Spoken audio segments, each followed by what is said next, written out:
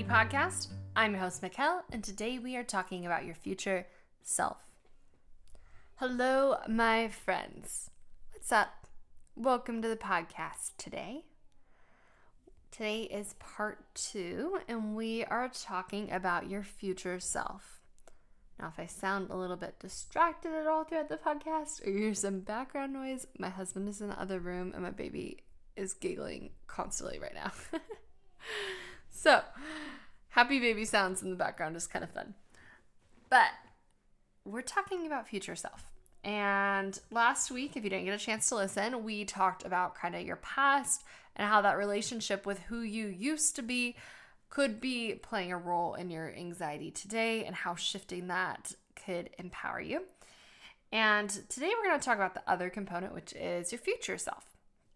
Now, one thing I want to mention high level is I think when we are often very focused on our past self, what that can lead to sometimes when we're really focused on the past is when we experience more of a depressive state where we feel really low, we feel really stuck because we're focusing on past events that feel out of our control, we feel hopeless with. Whereas our future, when we're worrying about things that we can't control, things that haven't happened yet, that can lead to more of that anxious or hyper-aroused kind of physical state. Now, obviously, it's not totally the case, but I think the relationship with our past self, often working on that can help heal and work through some feelings of depression. And working on this relationship with our future self will really be key in helping with anxiety. So that's what we're going to be talking about today. Again, I think it's very fitting going into the new year to think about your future version of you.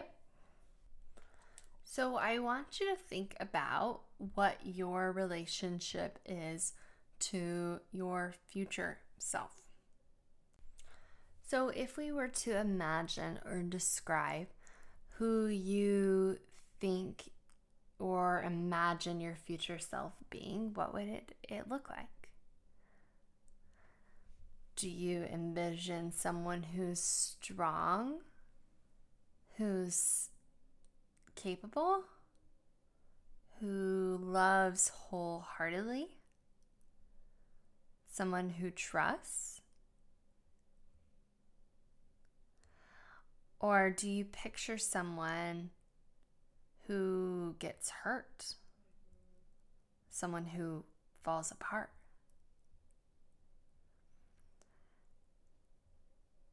And whatever you imagine, what you notice is in what ways do you show up today for your future self?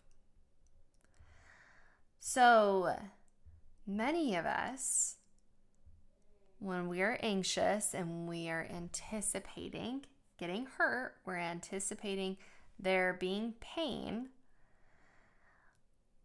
in the future. So we start overanalyzing, we start asking reassuring questions, we start really getting in our heads, we start trying to prepare because we think there is future pain ahead, and anxiety believes our future self can't handle it. Anxiety will sell us on there is this big catastrophe, this horrible, awful thing ahead that you can't deal with. It'll over-dramatize how hard the thing is, and it will also underestimate your future self. Say, future you cannot deal with this, they cannot handle it. And so the way we show up is we try to protect our future self. We lack trust in our future self. We think they can't deal with hard things. Future me can't do hard things in life, in a relationship. And so I'm going to need to really make sure she's safe. I'm really going to need to protect her because she is not strong enough to deal with hard things. Many of us with anxiety, that is our relationship to our future self. We lack that trust in a future version of us. We don't believe in a future version of us. And so we show up from a place of control in this moment to keep future us safe. So this is the place we operate from. This is the place we make all of our decisions. Our brain will sell us on this worst case scenario and how hard and horrible things are going to be for your future self. And so we operate from a defensive, protective place. Now, this can also even come in hand with hard things from our past. Hard things that our past self has dealt with that we haven't healed and we haven't processed, is our brain will then project that into the future and say, okay, that hard thing, that hard emotion, consciously or not, we may not remember this, but our brain has stored different painful experiences and our body remembers it. And so we will anticipate and plan for that same pain in the future times 100. So again, our brain will tell us there's going to be like past self has dealt with this hard thing. It's going to be like that, but it's going to be even worse. And so because of this, we operate from a place of lacking belief in our future self. And we make decisions today based on that. We don't allow ourselves to experience connection or be present in a relationship. We don't make efforts to work on ourselves to get the help we need. We operate almost from again, because we're assuming we're going to get hurt in the future and our future self can't handle that. And so in a weird way, what our brain will say is the safest thing is to just stay exactly as you are right now. So as uncomfortable as experiencing anxiety is, or the place that you are right now, as hard as it might be, is your brain will sell you on right here, this is the safest option. Making any changes, getting to future you could be really painful. She could get hurt. So let's overanalyze and ultimately let's stay right here. This is in terms of your nervous system. Many of you have heard the term fight or flight. There's also the freeze mode, which is where our body and our nervous system essentially will say, let's just stay right here. Because we think the future is dangerous. We don't trust future us. But right here, right now, we feel a sense of control. So what this often leads to is we act out of a sense of self-preservation rather than belief. This leads to us staying stuck. As Albert Einstein says, insanity is doing the same thing over and over again, expecting different results. We keep overanalyzing, we keep overthinking, we keep getting mad at ourselves and judging and shaming ourselves for experiencing anxiety. We keep rethinking about a breakup over and over again. And we don't actually do the things that will allow us to become that future version that we want to become, to create that future relationship we want with our partner. Instead, we just operate out of this place of lack of belief because that is what's familiar to us. Your brain would rather stay in familiarity than do the uncomfortable thing and try to grow and change. And that's why so many of us want to work on and want to improve and want to change this, but yet on the same other hand, we kind of don't because it is unfamiliar to our brain and we don't trust future us. So rather than operating constantly from this place of lack of belief, can you shift into what is possible for future me? What is possible for me to create? And this is so important. A lot of times I do this on consult calls with clients sometimes as we talk about where they want to get and what their goal is. And so often our brains will get stuck in here's where I'm at and here's what's awful and here's what's horrible. And we don't think about what is possible for us.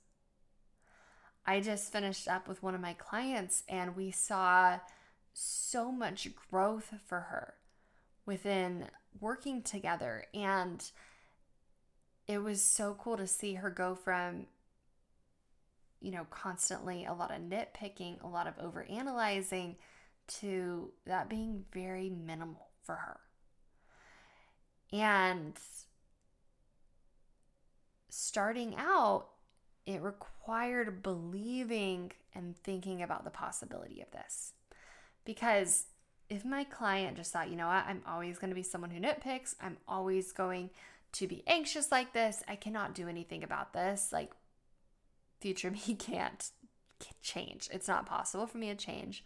She would not have been willing to take the steps to grow, to make the shifts that she made. And so a lot of times our brain will just focus on where we're at and where we've been and all the painful, hard things. But what is just as important, if not more, is where we want to go, how you want to feel. Like, yeah, maybe in the past we did overanalyze a lot. Maybe in the past we didn't trust ourselves to make choices. In the past we felt insecure in relationships. But that is less relevant than who you want to become, where you want to go. Future you? Does she trust in relationships? Does she love fearlessly? Is she confident in herself and her ability to make choices? What kind of person is she? And believing that that is possible for you, that you can become that. And how do you need to show up in the world? What steps do you need to take today in order to support your future self? We almost have to make this shift. Right now, we are very protective and trying to keep our future self from harm. And instead, what we need to do is trust. She can deal with the hard things. She is able to handle hard situations and hard emotions. We don't need to protect her so much. And what can I do today to help her become someone who is capable, to become someone who is more in line with who I want to be? So what is that? And then how do I show up to start creating that? How do I show up today to cultivate more love within my relationship? How do I show up today to trust more, to trust myself more, to trust my partner more? What baby steps can I take towards becoming that more strong, confident person? We need to trust and believe in our future self, that she's capable of doing hard things, believe that she is capable of becoming the woman that we want to be, or man, and then ultimately is taking the leap of faith to get there. Because so often we don't believe in that future version of us. So we assume the hard things are going to happen. And also we assume that we can't become that person. So we don't take the leap of faith because there's unknown with working on ourselves. There's unknown with stepping into becoming the next level and next version of ourselves. But the crazy thing is, once you start believing something's possible for you, once you start believing, hey, I could become confident, I could feel more love, I could doubt myself less. Once we start believing those pieces are available and possible for us, then today we start becoming willing to take that leap of faith into the unknown, doing the work when it might feel scary. I was thinking about how, back in the summer, I just kind of had a place where I hit a rut. I just felt a little bit stuck and I felt stagnant. I wasn't in a super low, but I just didn't feel aliveness and excitement like I wanted to. And I had one coaching call that literally shifted everything for me. My coach offered me a new perspective, a new belief, a new possibility of what could be available to me. And from that one call, all of these dominoes started shifting in my life. I started seeing all these ways to take what was good in my life and make it great, to make it even better. And everything has started to feel more magical, more alive. And I'm creating even more of what I want in my life. And all of that started from my coach helping me believe that that was possible. You guys, new year, do not make goals from a place of stuckness and trying to preserve and protect yourself from pain and believing that you are just going to be miserable and feeling anxiety forever. Let yourself believe in what is possible for you. Believe in the life that you want, that is available to you. And be willing to take the steps towards that, towards creating it. Trust your future self. Trust that she can do hard things.